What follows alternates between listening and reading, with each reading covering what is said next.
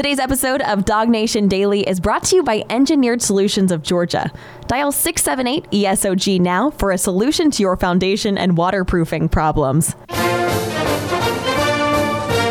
Presented by DogNation.com. This is Dog Nation Daily, the daily podcast for Georgia Bulldogs fans. Here's your host, Brandon Adams. I think the position group that probably generates the most chatter among Georgia fans this time of year is probably the wide receiver position. And there are probably a lot of reasons why this is true. On the one hand, this has kind of been a position that has really blossomed around college football.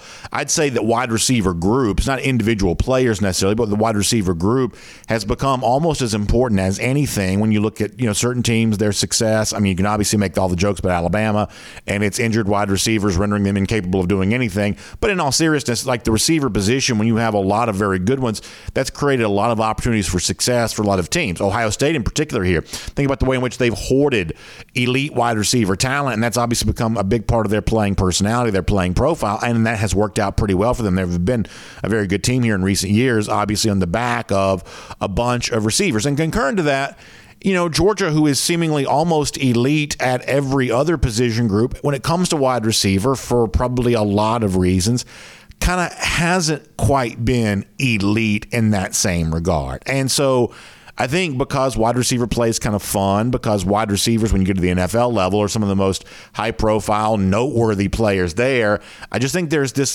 energy around the receiver position where I think a lot of Georgia fans would openly admit they want to see guys wearing the red and black having the same kind of success that wide receivers are in other programs. And most of you who are pretty plugged into this topic understand that when it comes to Georgia and the wide receiver situation, that this is not something that has specifically popped up during the Kirby Smart era.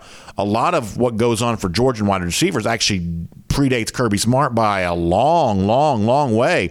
A lot of you know that in the history of the Georgia program, our buddy Terrence Edwards, who joins us each and every Thursday, by the way, more on him in a moment, but our buddy Terrence Edwards, the only receiver in the history of this program to have more than 1,000 yards in one season. It's kind of remarkable to think that for a Georgia program that's created so much success for so many different players in so many different spots, the receiver position, at least compared to what other programs have done, receivers, historically speaking, and certainly in the present tense, present day, have just not quite enjoyed that level of success. So it leads a lot of Georgia fans to wonder, well, when is that going to change? Let's talk a little bit more about this here for a moment, and I'm going to use some words from Kirby Smart to help us build to something that I think it's important to note when it comes to Georgia's chances of producing a great receiver on the roster, maybe right now.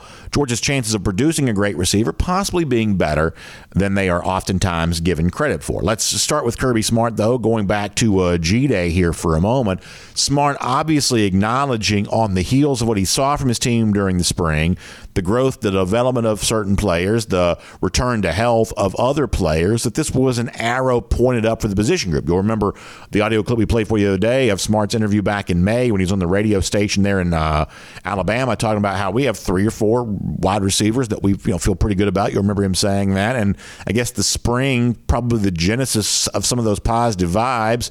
And Smart talked after G-Day back in April about the growth that he saw from that group during the spring and kind of where he wanted to see the next phase of evolution for them there as well. This is Kirby Smart on wide receivers going back to G-Day in April.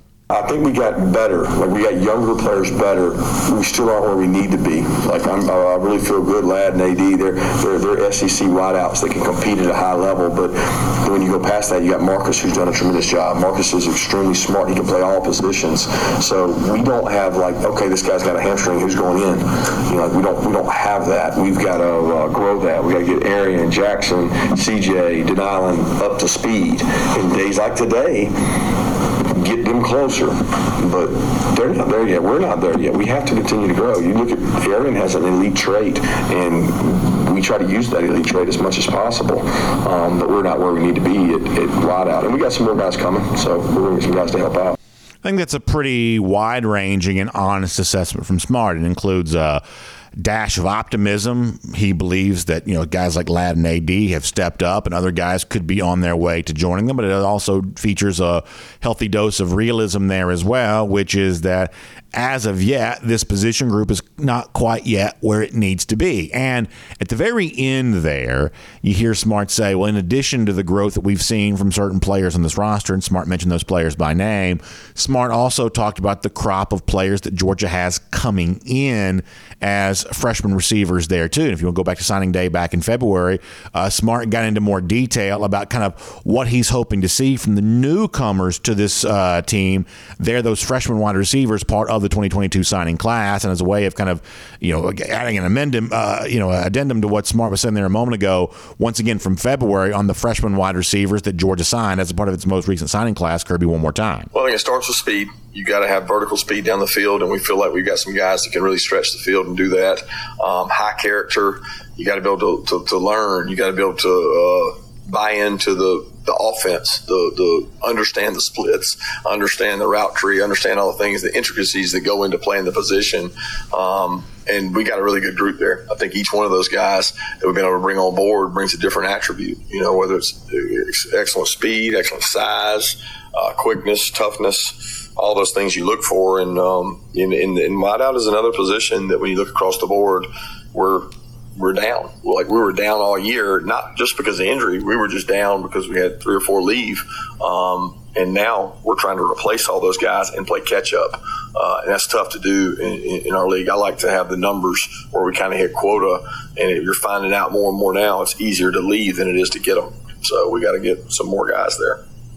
Interesting to hear Smart say that, and yet ultimately this team wasn't active in the transfer portal during the offseason, leading you to believe either they didn't see someone in the portal they thought could help them, or maybe they do just feel better about the group they kind of have there right now. But all of that from Smart is a way to lead into a look at the signing class from the 2022 cycle, in one name in particular that's kind of earned some praise here over the course of the last couple of days. Dillon Bell is a 3-star signee out of the state of Texas. I think he's ranked, somewhere around 450 whatever in the in the country from the 24/7 Sports composite. But that relatively meager recruiting ranking has not stopped him from getting a lot of attention from a guy that obviously we're big fans of here on this show, the great former Georgia wide receiver Terrence Edwards, who sometimes goes on Twitter to share his thoughts about various things around football, including members of this Georgia team. And Terrence apparently sees a lot that he likes in Dillon Bell. Some of you have seen this. We haven't had a chance to talk about it yet. Let me show you Terrence Edwards here on the screen, though, talking about his feelings on Bell, saying that last year he predicted that A.D. Mitchell would be a star, and he was. Well, Kirby found another one when it comes to Dillon Bell. He's built like a running back, 6'1", 214 pounds, has natural hands, and I can't wait to see how Brian McClendon, the new wide receivers coach, is able to develop this kid, and Terrence gives you kind of a go Dogs as a punctuation mark on all of that. Now, I don't have to tell you something you already know if you're a regular viewer or listener to this program. Terrence's opinion carries a lot of weight with us. We have a lot of respect for Terrence on the things that he says. So if Terrence, who did talk up A.D. Mitchell a year ago and did talk up Ladd McConkey a year ago, when he's saying those kinds of things, we're going to lean in a little more closely on that. And if he's saying those kinds of things about a guy like Dillon Bell for this upcoming cycle, we're going to lean in pretty closely on that too. We just kind of believe Terrence's opinion on this because not only was he such a great receiver in his own right, but he's also a really good coach working with receivers here right now. This is a guy who has immersed himself in that position, so he has an opinion that carries a lot of weight with us. However, I also kind of understand that there's a sense in which these kinds of comments oftentimes are going to be met with some skepticism because a guy like Dillon Bell is not the same thing as the 5-star wide receiver that may have signed at Ohio State or the 5-star wide receiver that may be, doing whatever else for other programs. There's a level of glitz and glamour that other programs seem to cultivate the wide receiver position that guys like Dillon Bell, who Terrence Edwards mentioned, or guys like Ladd McConkey and A.D. Mitchell, who Kirby Smart mentioned, going back to the comment from G-Day, that those guys, those sort of 3-star level recruits, they don't seem to cultivate that same level of prestige as some of the other high-profile wide receivers around the country. And I totally get that. And it is probably a little bit odd that Georgia, who seems to have no limitations on recruiting 5 stars at almost every other position, quarterback included over the years, but almost every other position, Georgia is absolutely a destination for 5 stars of all stripes, of all varieties, from almost every position. There seems to have been a little bit of barrier in terms of attracting that player here at the wide receiver position. You sort of have to be honest, that's true, and we've done that already this summer. However, let me give you kind of one more thing to think about on this. That whether it's Dillon Bell showing up and doing something great, as Terrence predicts right there, or another step forward for a guy like Ladd McConkey or a guy like A.D. Mitchell, having a player currently on the Georgia roster turning into not just a good receiver, not just good by Georgia's standards, but actually good by anybody's standards, having a guy on this roster turn into a great receiver is actually maybe not quite as impossible as it might seem. And I want to use the NFL draft as proof here just for a moment.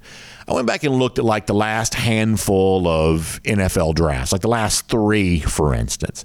And what you see is, first of all, wide receivers very popular in terms of being first-round picks in the NFL draft, and some of them are exactly who you think they would be. Garrett Wilson, former great recruit. You can mention all kinds of like former great recruits that go on to be first-round picks. Even Jamar Chase, not a 5-star, but top 100 type player. On and on you go of a lot of the receivers who get drafted in the first round of the NFL draft were at least top 100 level recruits, certainly 4-star guys, in many cases 5-star guys.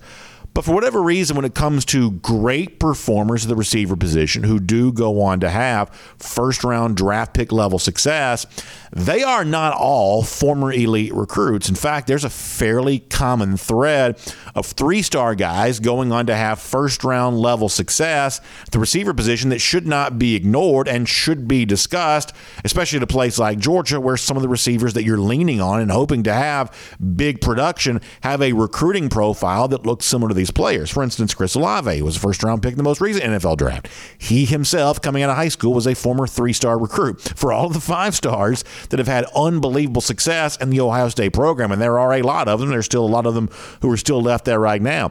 One of the best receivers they've had in recent years, Olave, was himself a recruit, not that different than Dillon Bell, not that different than Ladd McConkey, not that different than A.D. Mitchell, not that different than other players that Georgia's kind of had in the program. Same thing prior year, Kadarius Toney at Florida. Now listen, I don't like giving any sort of praise or acknowledgement to anything being good about the lousy, stinking Gators, but Kadarius Toney was a dynamic playmaker while at the University of Florida, and as a recruit, he looked a lot like the other recruits that Florida was signing during that same period, guys who were sort of 3-star-ish and maybe not standing out too much on National Signing Day. By the time his career there in Gainesville was done, he himself became a first-round pick without having been a great recruit. Justin Jefferson, the year before that from LSU, kind of much the same way. A guy who was very prolific in that Joe Brady, Joe Burrow offense for the Tigers there in 2019. But the big stats that he was putting up certainly would not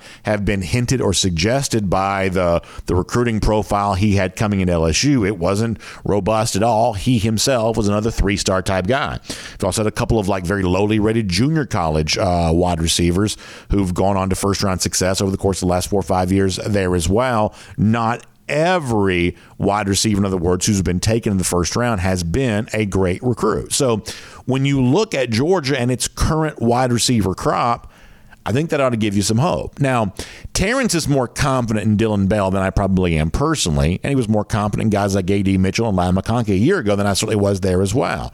His confidence probably born from the fact that he just knows the position better than I do. So I am not going to sit here and tell you I know for a fact so-and-so is going to be the next Chris Olave or so-and-so is going to be the next Justin Jefferson. I'm not going to tell you that because I don't know for sure. But I do know this. It's certainly possible.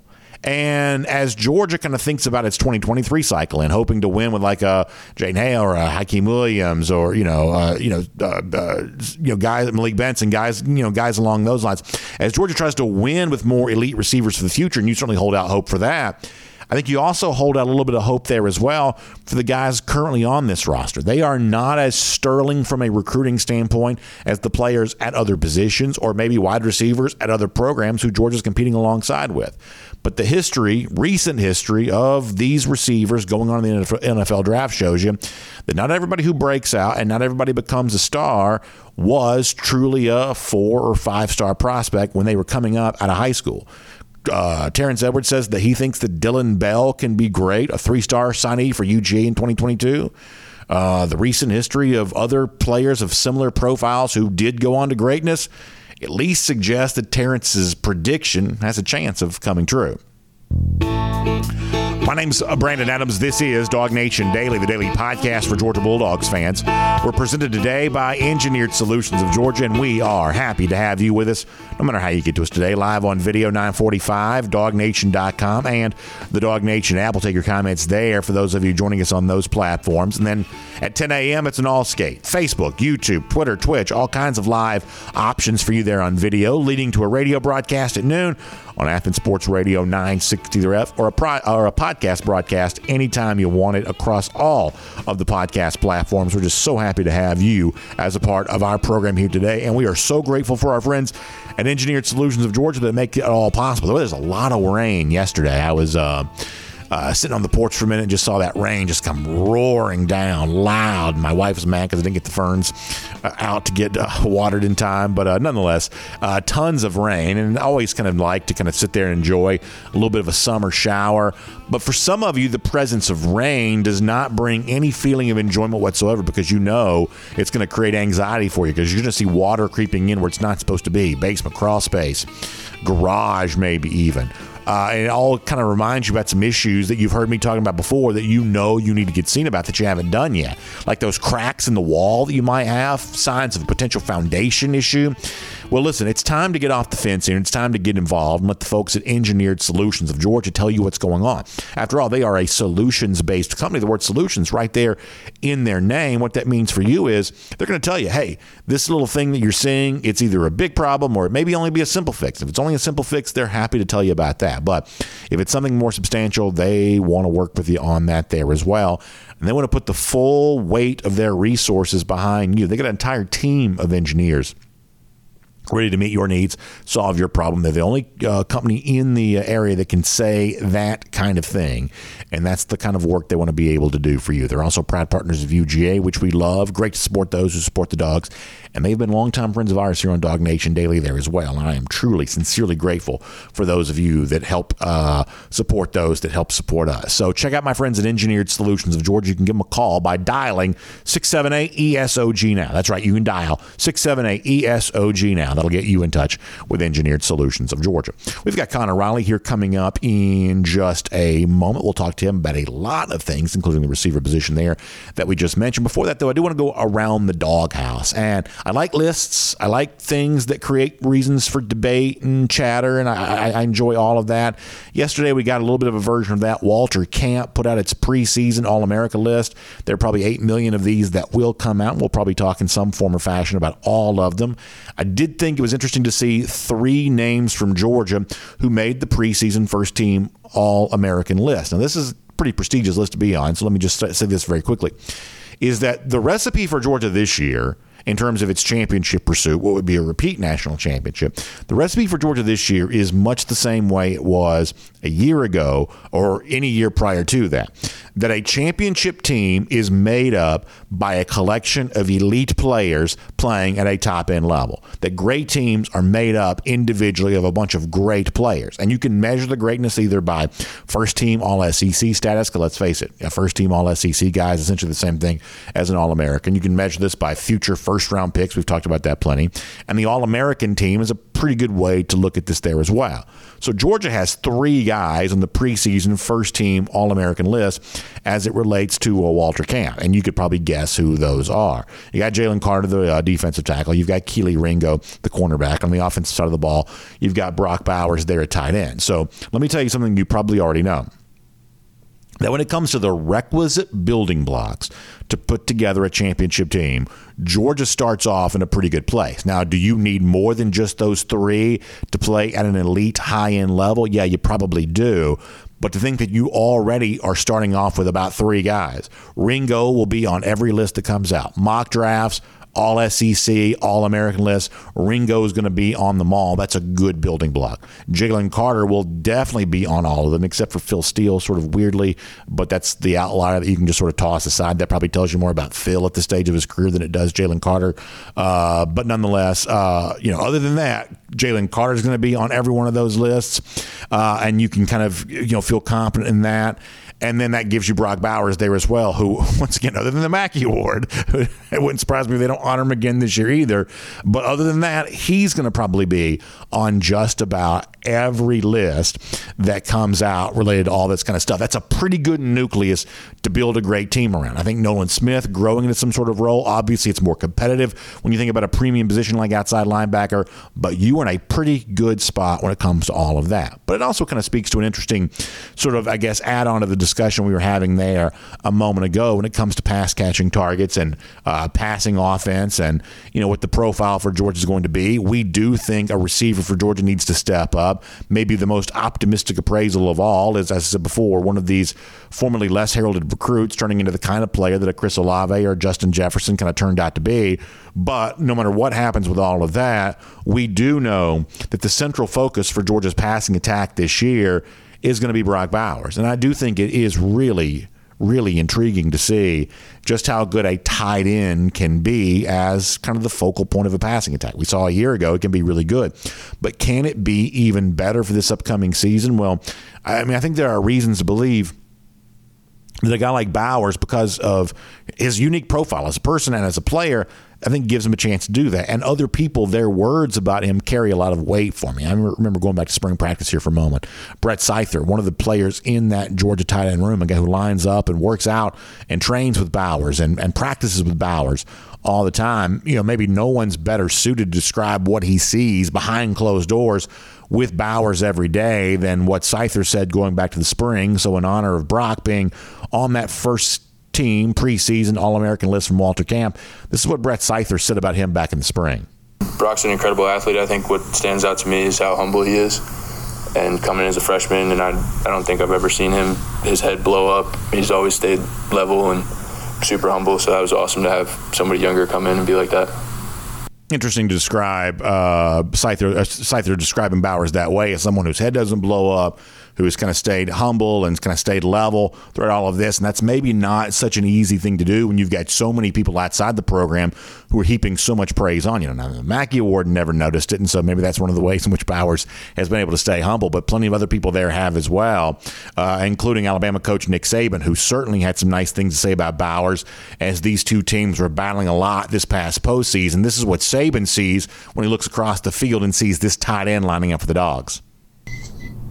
I think this guy is one of the premier players in college football. I know he's just a freshman, but this guy's got great size. He's a good blocker. He's physical. He's tough. And he's got wide receiver skills in every way, shape, or form, which makes it difficult being a bigger guy for bigger guys to cover him. And it makes it also difficult for smaller guys to cover him. So this guy is just a phenomenal football player all the way around. They do a really good job of featuring his talents as well, and he's been extremely productive in a lot of ways. I know everybody always knows the passes that he catches, but he's also a really good blocker and does a good job in his part of executing whatever he needs to do to, help his teammates have success as well. I looked it up online. I wanted to see which tight end in the country last year had the most receiving yards of anybody, and according to CFBstats.com, which is always a great website, it was Trey McBride from Colorado State, who had 1,121 yards receiving. All of this is to lead up to, as I mentioned a moment ago, Georgia's only had 1,000-yard receiver, pass catcher, if you want to use that phrase in this case, in the history of its program. It was Terrence Edwards going back to 2002. I don't think there's any doubt that Bowers really needs to become the second player in that club here this season. For Georgia to do what so many fans are hoping it does, which is take another step forward offensively. We've called for this program to score 42 points per game this year, at least exceeding that 40-point mark.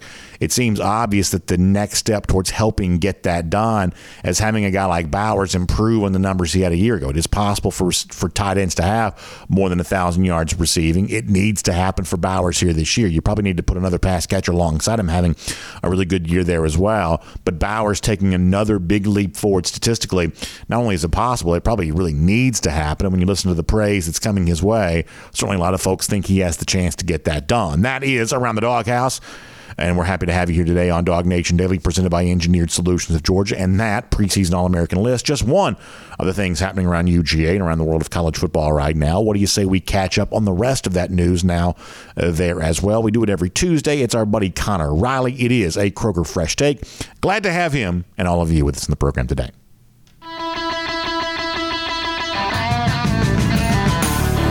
And across the SEC or wherever the recruiting trail may lead, here's a DogNation.com insider. So fun to have Connor Riley here, Kroger Fresh Take with him on Dog Nation Daily here today. And Connor will bring you in on the topic we were just discussing as it relates to that preseason All-American list.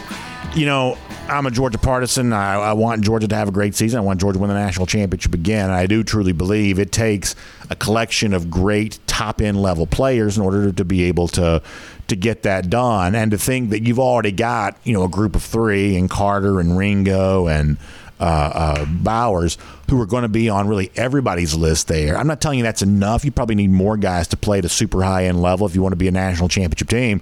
But it's a really good nucleus to start with, and it's the kind of thing that makes me feel like, yeah, you know, Georgia's right there in every conversation that a fan wants to be in, based on the fact that there are pretty easy projections to make for really big seasons for the trio that I just mentioned. Yeah, it helps when you have guys like Bowers. It helps when you have guys like Nolan Smith is a potential guy that can eventually develop into that. And it helps when you have a guy like Kelee Ringo who's going to start the season like that. I think from there, you know, the thing that you're looking for is, and you touched on this, who are those guys that sort of make that leap? And I think it's tough to find out who that guy is going to be on defense, just given there's so much turnover that you're going to see on that defensive side of the ball. You know, I think eventually Jamon Dumas-Johnson is a guy that can get there. I think eventually maybe a Kamari Lassiter, whoever ends up winning that other starting cornerback spot, can get there. But on today, June 28th, it is kind of hard to predict. So you look more to that offensive side. Could one of the Georgia running backs have a really big season?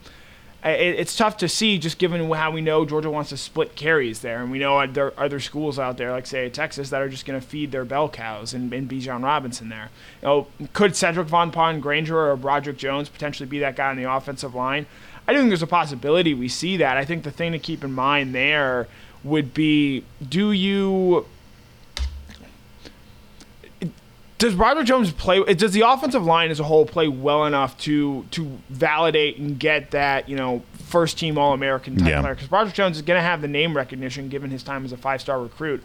But oddly enough, I think so much with offensive line play, it's not so much how your best player plays if you're going to earn that kind of recognition. It's, you know, who is the weakest link and how bad are they? And Georgia has a chance this year, I think, to have a really talented offensive line. So if you're going to look at other places to get those sorts of players, I think the first one you have to look at there would be that offensive line. Yeah, I think that's exactly right. I think, it's the kind of place where you would like to be great. If you could have a value-added offensive line, it has a chance to just reverberate through the rest of the program. I think that's true. And I also think the potential is there with a guy like Broderick Jones and obviously, you know, SVP, and even with McClendon a little bit on the other side, you know, you feel pretty good about some of those guys, but Broderick Jones, one of those guys that you could conceivably see grow into a really big role. The other name that you mentioned that I think is pretty fascinating here is Nolan Smith, because, you know, Nolan, I think most of us would say, well, he's got a chance to have a great season. I do believe that's true, but he's also the guy most obviously playing in someone else's shadow. I don't know that there's a defensive lineman out there right now that I think that rivals what I believe Jalen Carter can do. And, obviously cornerback's a pretty competitive premium position, but I, feel pretty good about where Ringo, stands among the nation's best.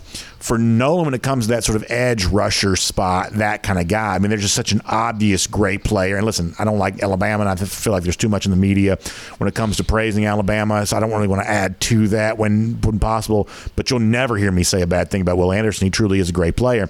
That Nolan kind of finds himself in a little bit of an interesting position. Of all the potentially great UGA players, he is the one that most obviously seems to play in the shadow of another player filling a similar role for a team. I think it speaks to the premium nature of that outside linebacker edge rusher spot, but also, kind of speaks to if you want to make the kind of really big impact from that position, then it means being, what an Anderson is. I mean, really, Dallas Turner's not too far from that, type of guy there at Alabama there as well. That Nolan may be the guy that we're talking about here that maybe most has his work cut out for him in terms of being able to go out there and do that. Well, and the other problem that I think sort of exists for Nolan is that he's a guy who he's asked to do so much for this Georgia team, this Georgia program, excel as a run defender, being able to drop back into coverage, help guys get lined up.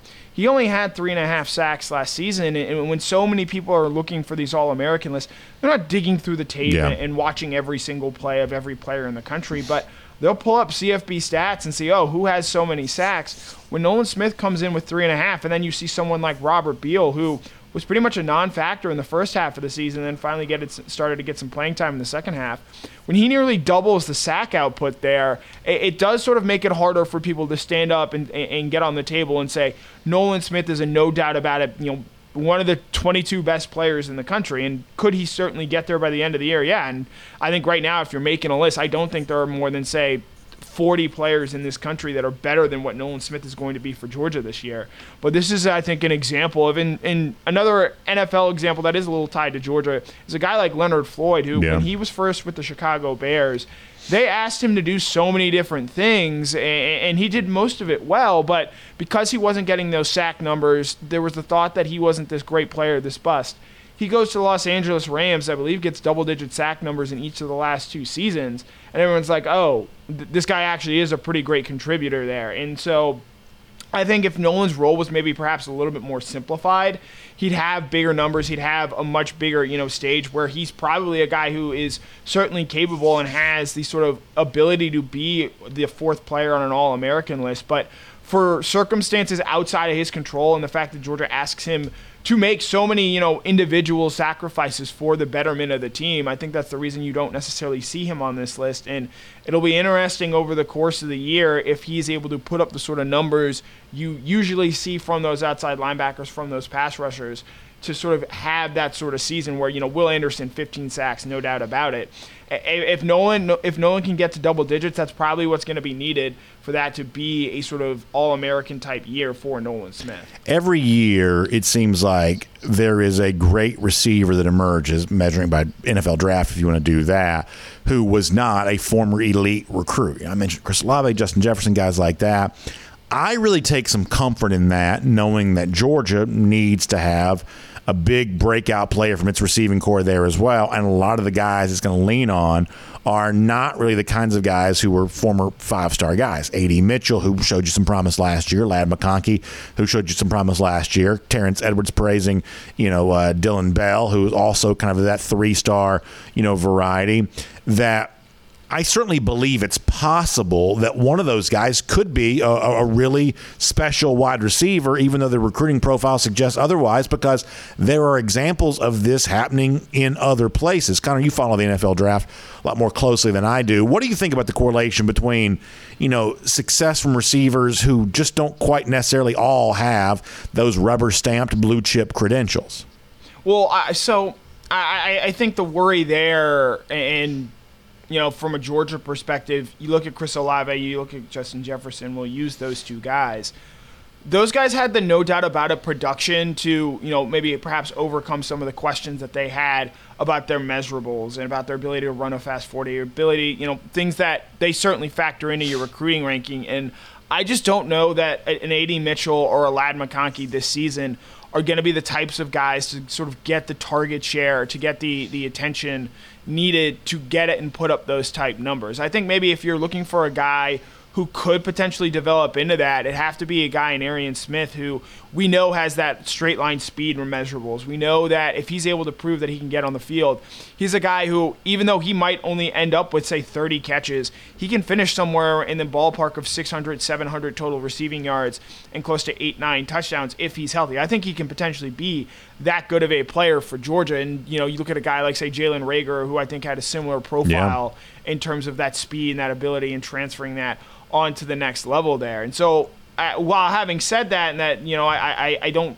see a world where A.D. Mitchell and Ladd McConkey are the guys to get, into that first round pick stratosphere, they're still going to be really, really good players and guys who are capable of making big-time plays. You think back, obviously, A.D. Mitchell in the national championship game last season, Ladd McConkey coming up big in the Auburn game. I think these guys are certainly capable of winning one-on-one matchups and helping this Georgia passing offense and being difference makers for this team.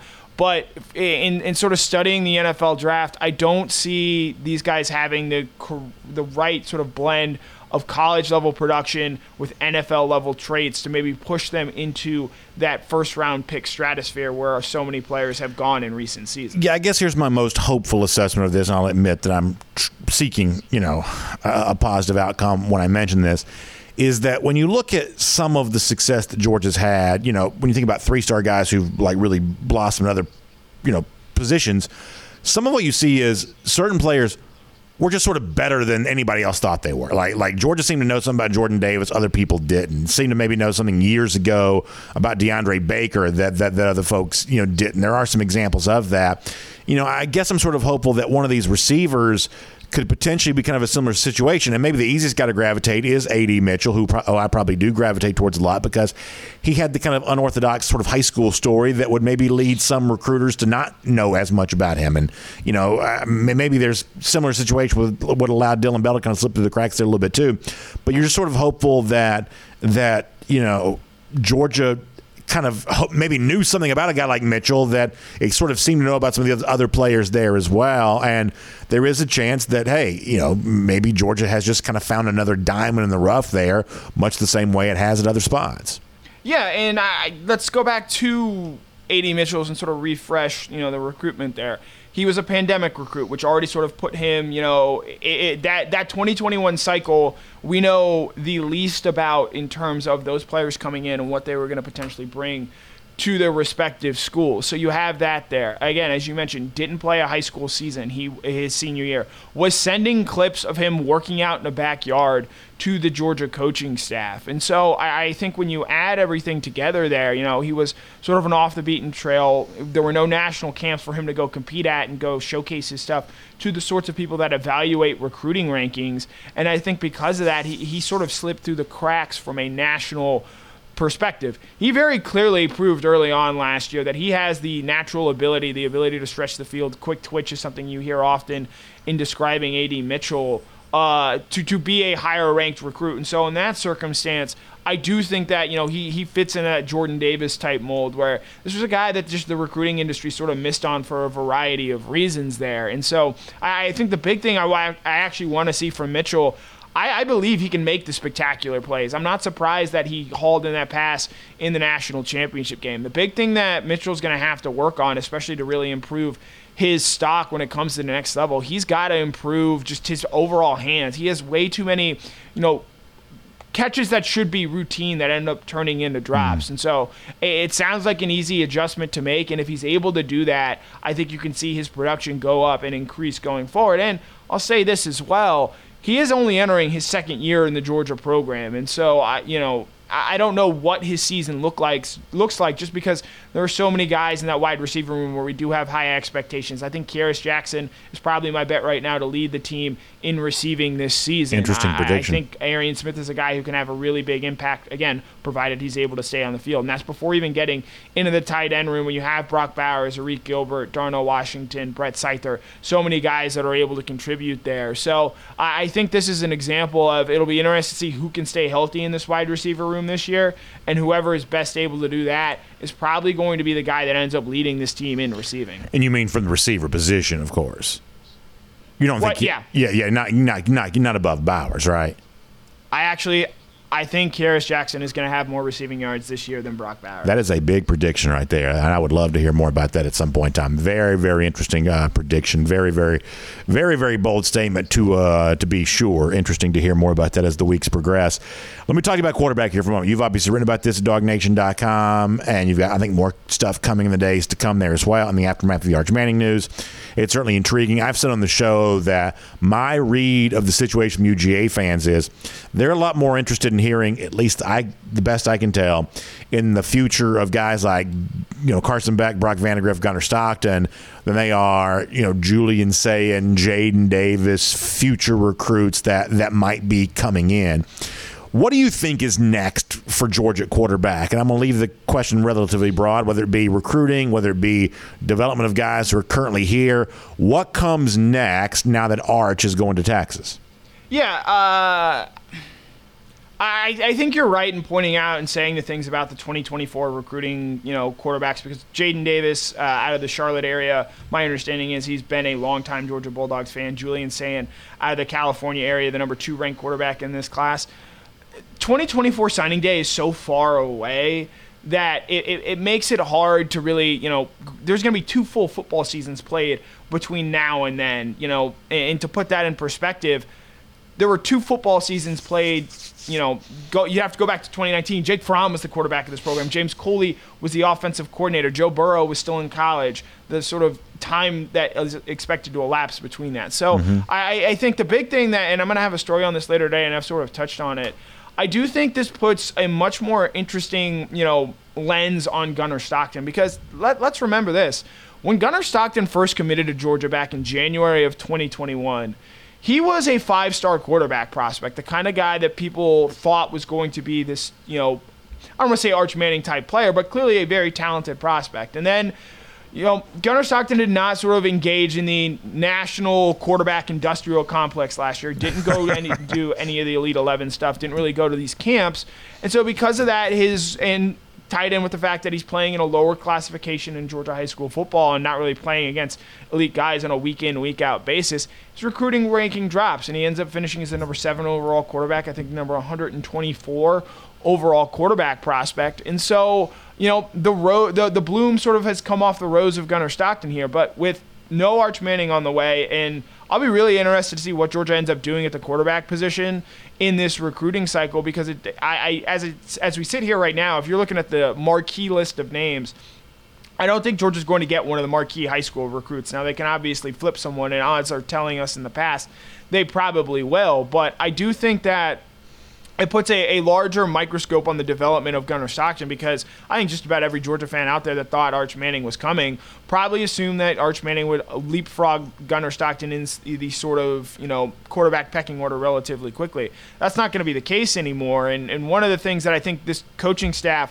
loves the most about Gunnar Stockton is he has the sort of right mental makeup you want to see of. He's going to be okay not pushing for starting time year 1, and being honest, probably even year 2, as Carson Beck and Brock Vandagriff are going to battle it out to be, I think, the starting quarterback going forward. But he's a guy who I think they're comfortable taking a longer development and knowing that he's going to stick around.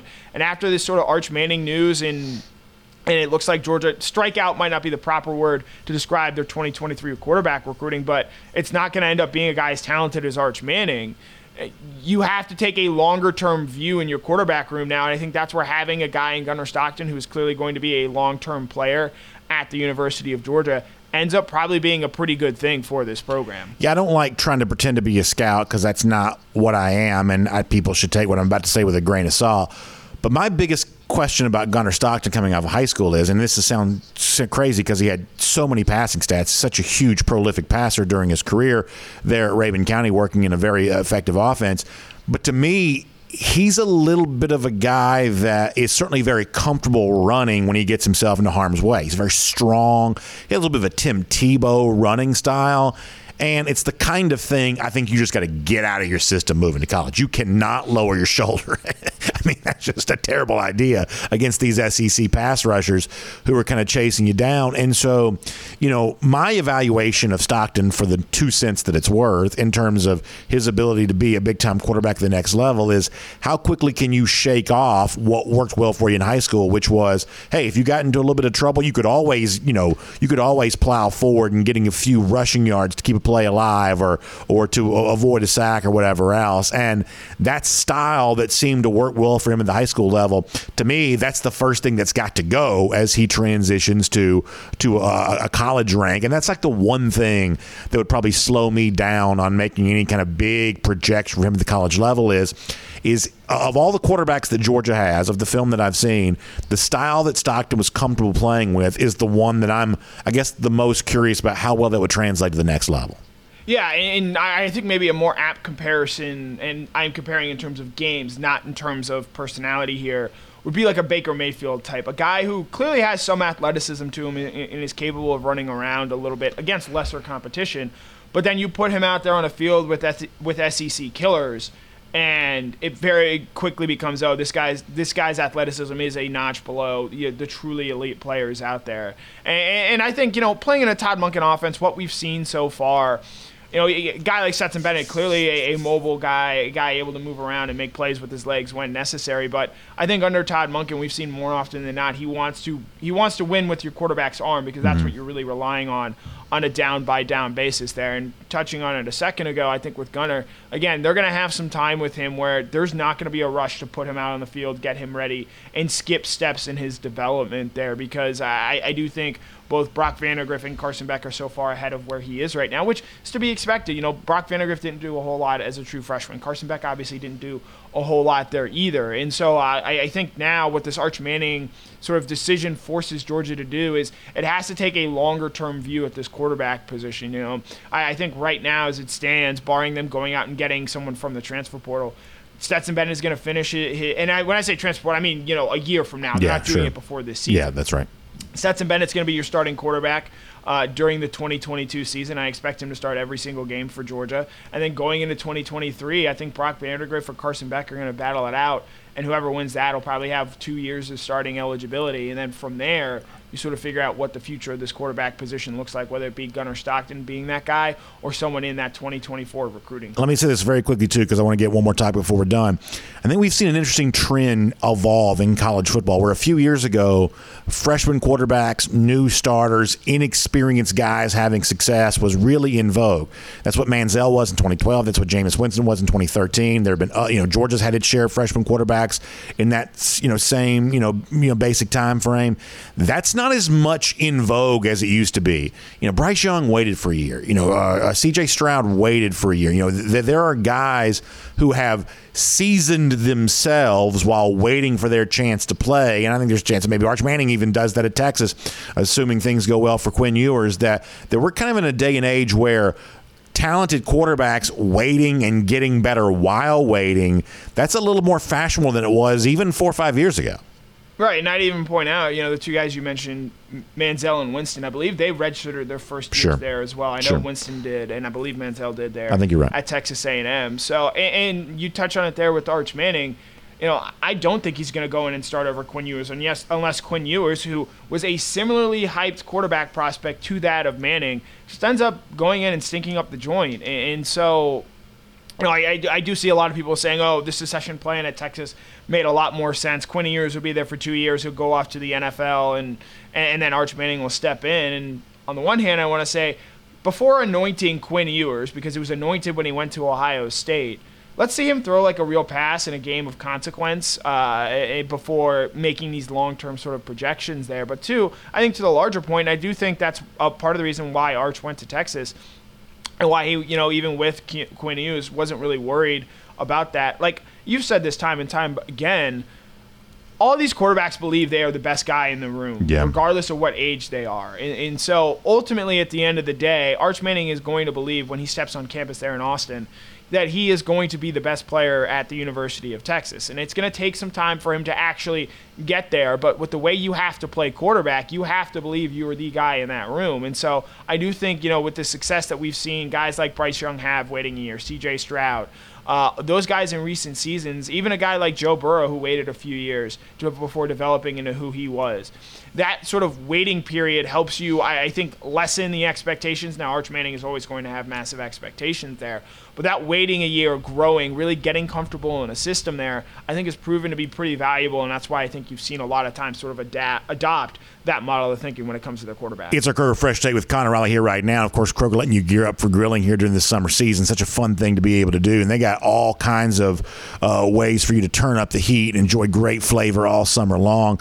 Outside entertaining needs, everything you need for the food, the furniture, everything else that goes along with that. You can get that there when it comes to Kroger. Kroger.com/summer grilling for more on that. Kroger.com/summer-grilling for more on that. Connor, we've gone very, very late here, so let me let you have a final thought here. Big eruption at Florida over the weekend. The start of the Billy Napier era is not going well. He's writing open letters. The collective associated with Gator NIL is being criticized. They're missing out on elite recruits left and right. What do you make of the turmoil that seems to be surrounding Florida here at the moment? It kind of feels like Florida is turning into Tennessee a little bit here, in the sense that this fan base, at least from an online perspective, is so hungry and so wanting to get back to a national level that it is, I think, starting to get to a point where it might be starting to harm the national perspective of how people view it and what that means going forward. And, you know, like the players that are in-house there working for Billy Napier right now, you know, getting ready for this coming season, I'm sure they're not putting a whole lot of stock and emphasis into what is going on in the recruiting world right now. But if you're a high school recruit out there, if you're, you know, someone who's interested in watching Florida from afar, it's hard not to get worried about what you see sort of happening with this fan base, where, you know, you and I were talking about their schedule yesterday.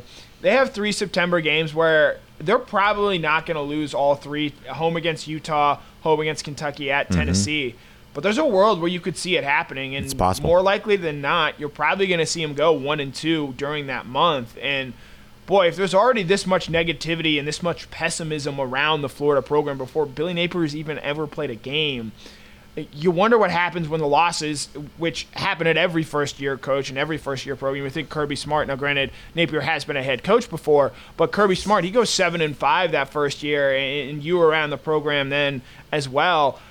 There was not a lot of happiness and joy during that 2016 season. And so once those losses start piling up, when you've already got the pessimism coming at you from a recruiting angle, man, it gets really hard to start your tenure off on the right foot. And we've seen a number of times guys who just can't get their footing in a program, especially one as big as Florida, and ultimately it sort of just spirals. And I think the thing that's most interesting to me is it already seems, at least from an outside perspective, this program might be already spiraling a little bit before Billy Napier even gets the opportunity to coach in his first game. Yeah, that's exactly right. Good stuff. Connor, thanks for your time here on our Kroger Fresh Take here today.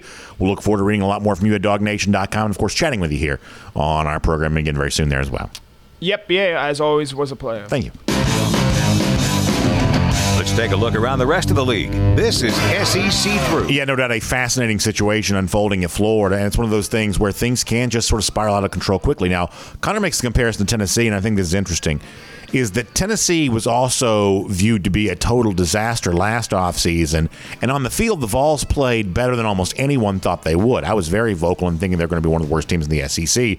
Turned out I was wrong about that, and it wasn't just Josh Heupel's, tricky offense that led to that success. I mean, a lot of people who watch them closely, I'm talking about football coaches, told me they thought they were way better on defense than they had any right to be. They were just playing harder, playing more focused, and then their level of talent would suggest a possibility. So there is at least some chance that on the field, all of the crazy, weird stuff that's happened off the field is a total non-factor, and actually they go out there and play better in games than maybe some folks think they're going to. Certainly there's no connection necessarily between the NIL, hysteria and the actual on-field performance. But, a year ago we saw Josh Heupel, because of what he did on the field, bring a lot of quiet to the turmoil that existed around the program until they started throwing mustard bottles at least. But the point is, last year on the field, Tennessee kind of ended a lot of controversy by simply playing better. And Billy Napier, once games begin, is going to have a chance to do something very similar.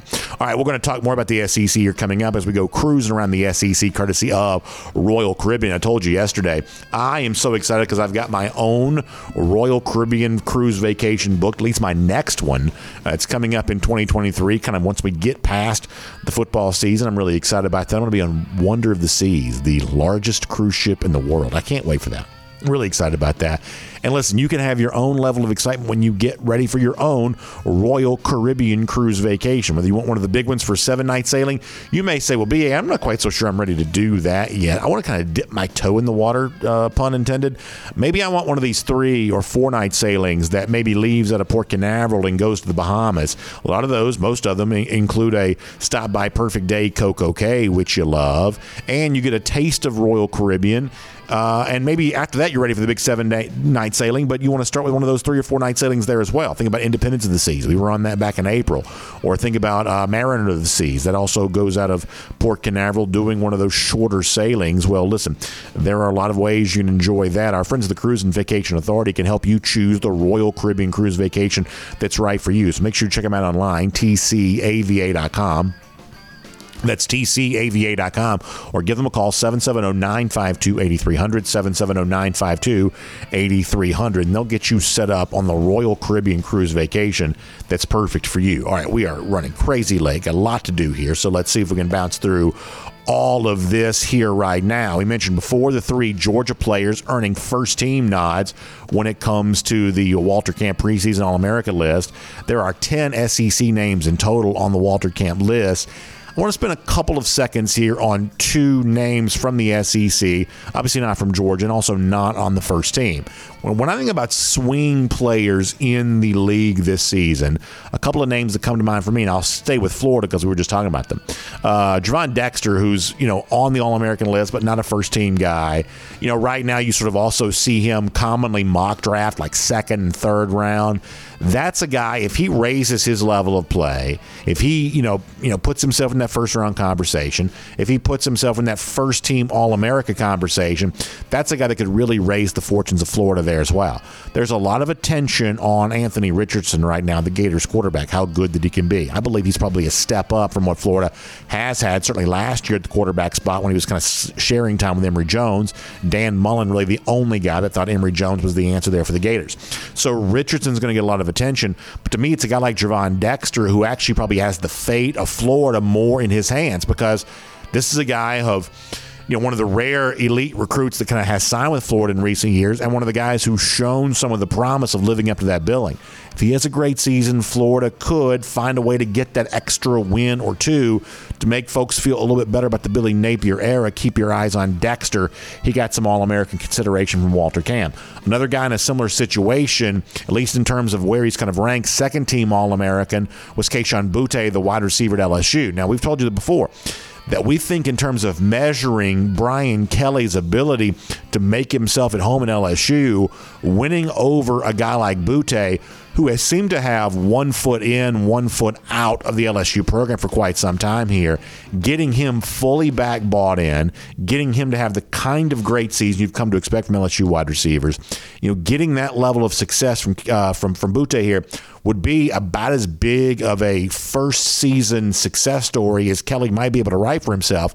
And if you get the big year from Boutte, regardless, right now the LSU quarterback situation is totally up in the air.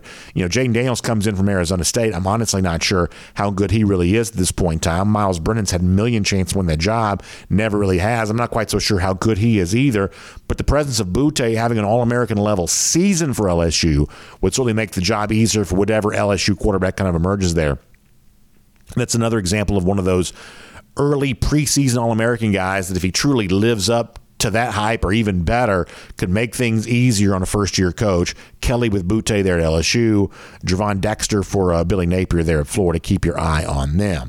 We've got another denial coming out of the Jaden Rashada story on 3 writing about this and featuring all kinds of outlandish claims about turning down $11 million going to Miami for $9 million. And basically everybody involved in this is essentially denied it, even though the one guy, Mike Castino, the lawyer, was speaking on the record 2 on 3. But Jaden Rashada has come out and said that he's had no conversation about Miami-related NIL at all, because in the state of Florida, that is not legal. And I guess I'm not a lawyer, so I don't know. It's like for guys in California, that's where Rashad is from, it is legal for a high school athlete to get NIL money, but in a state like Florida, their law says that you can't use it as an inducement for recruiting. There has been some push in Florida to change that law in light of Travis Hunter going to Jackson State instead of Florida State, but as of now, that law is still on the books as written, that NIL can't be used as an inducement. So certainly there's plenty of motivation for everybody involved in this to lie, and we are left not really knowing what the truth is, but it's very interesting to see how many denials from how many different key figures one news story can produce. But the On 3 piece on Jaden Rashada from over the weekend certainly sets the standard on that. We told you a lot yesterday about Florida turmoil, players, recruits seemingly turning away from the program. Another former 5-star transfer into the program has not lasted very long, DeMarcus Bowman. He really didn't do much for the Gators and probably was not in line to actually even be their starting running back for this upcoming season. I believe a Louisiana Lafayette transfer is going to end up getting that honor. But Bowman is now bouncing out of Gainesville. This is a former 5-star signing to Clemson who transferred to Florida and now on his way to play for Gus Malzahn there at UCF. So a little more to deal with there for the Gators. Pup Howard, a 4-star linebacker. You've heard us talk about him maybe before. Well, he announced his pledge to South Carolina yesterday. Pretty quietly, Shane Beamer is a pretty big factor here in recruiting. Not every guy they're bringing in is a truly elite prospect, but man, they are making a bunch of noise.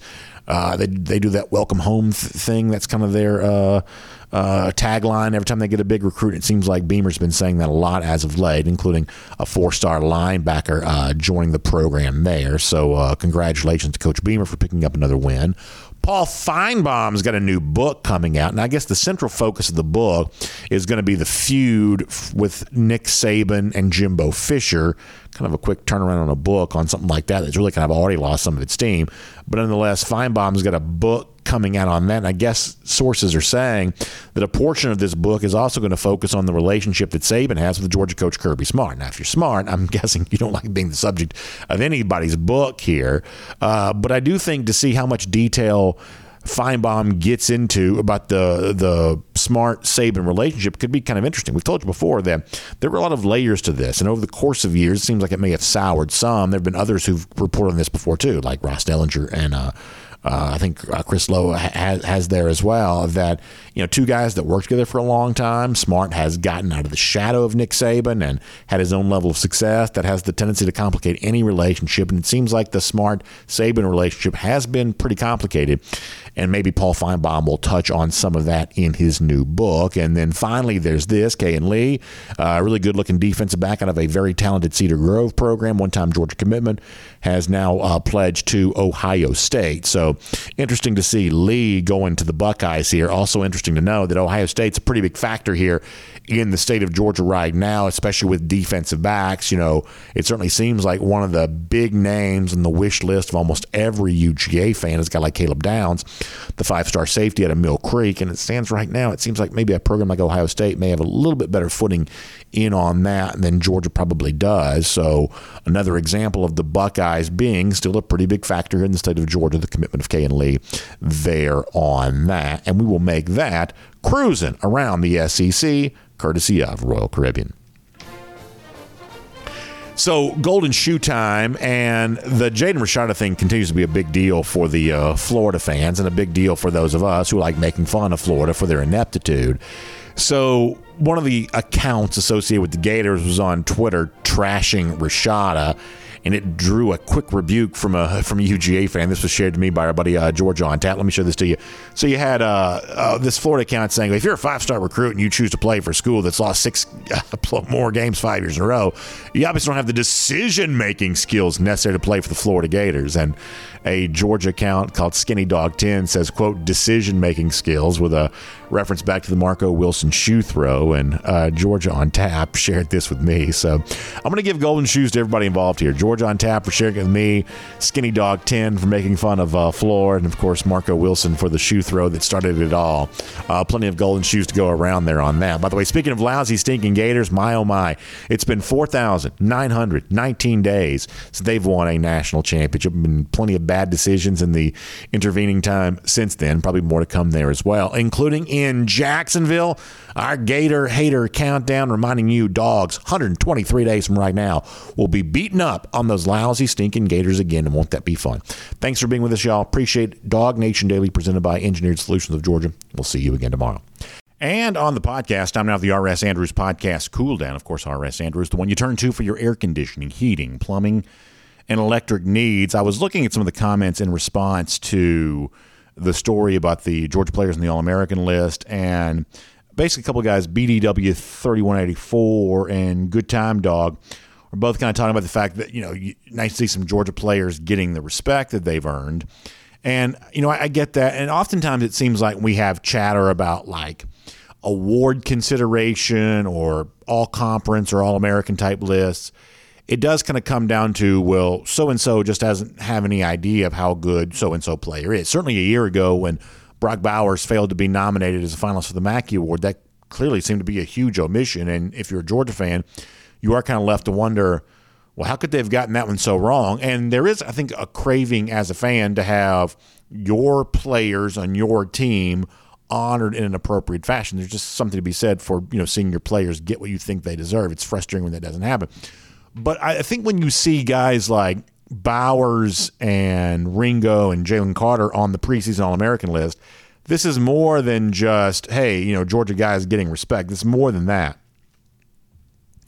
I think every very good team has to have a collection of players who are so good they can't be ignored. What is it? Is it Glenn Close and Fatal Attraction says, I will not be ignored. When you have, a certain group of players who are so noteworthy, there is no omitting them. There is no failing to make mention of them, that they are just the obvious choice. And listen, sometimes, and over the course of the years, I probably have way stronger opinions about the All-SEC list than I have the All-American list. And over the course of the years, you'll see a certain player kind of mentioned on that All-American list or that All-Conference list, either preseason or at the end of the season. You're like, honestly, I saw that guy play and he wasn't that great. That there is a certain thing in football, but where by the time you achieve kind of like common household name status, actually sometimes you've actually stopped playing as well as you used to, but you've just sort of achieved the rubber stamp status, and that's a little bit different than what I'm talking about here. That great teams are built on the backs of great players, and great players oftentimes are obvious. They make themselves into household names because it's impossible not to notice the contribution they're making. The fact that Georgia starts off a year with a couple of those guys on defense, one of those guys on offense, I think it sets the stage for what could be another team that really from an overall talent standpoint very much rivals what it put together a year ago. I continue to believe that from the national championship conversation standpoint, in other words, that Georgia's actually a little undervalued, that it has the kind of elite top-end talent profile resembling the kinds of teams that win the national championship. And obviously Georgia's looking to come back and do that for a second consecutive season. And based on some of the preseason chatter that's out there right now, it's not obvious to me they won't. So obviously your comments are always welcome here. You can reach out to me on Twitter at DogNationDaily or in the comment section at DogNation.com, and we will keep this conversation going, and we'll do it again tomorrow. It's our podcast Cool Down presented by R.S. Andrews. Find them online, rsandrews.com, for your air conditioning, heating, plumbing, and electric needs. And, of course, Dog Nation Daily, presented by Engineered Solutions of Georgia before that. We'll talk to you again tomorrow, everybody.